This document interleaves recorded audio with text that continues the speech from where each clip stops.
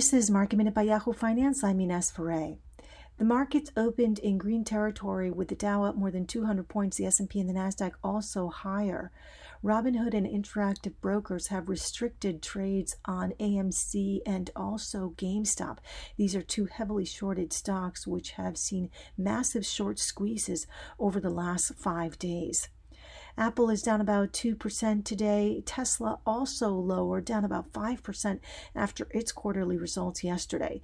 Netflix is higher today, so is Disney, as streaming stocks are higher.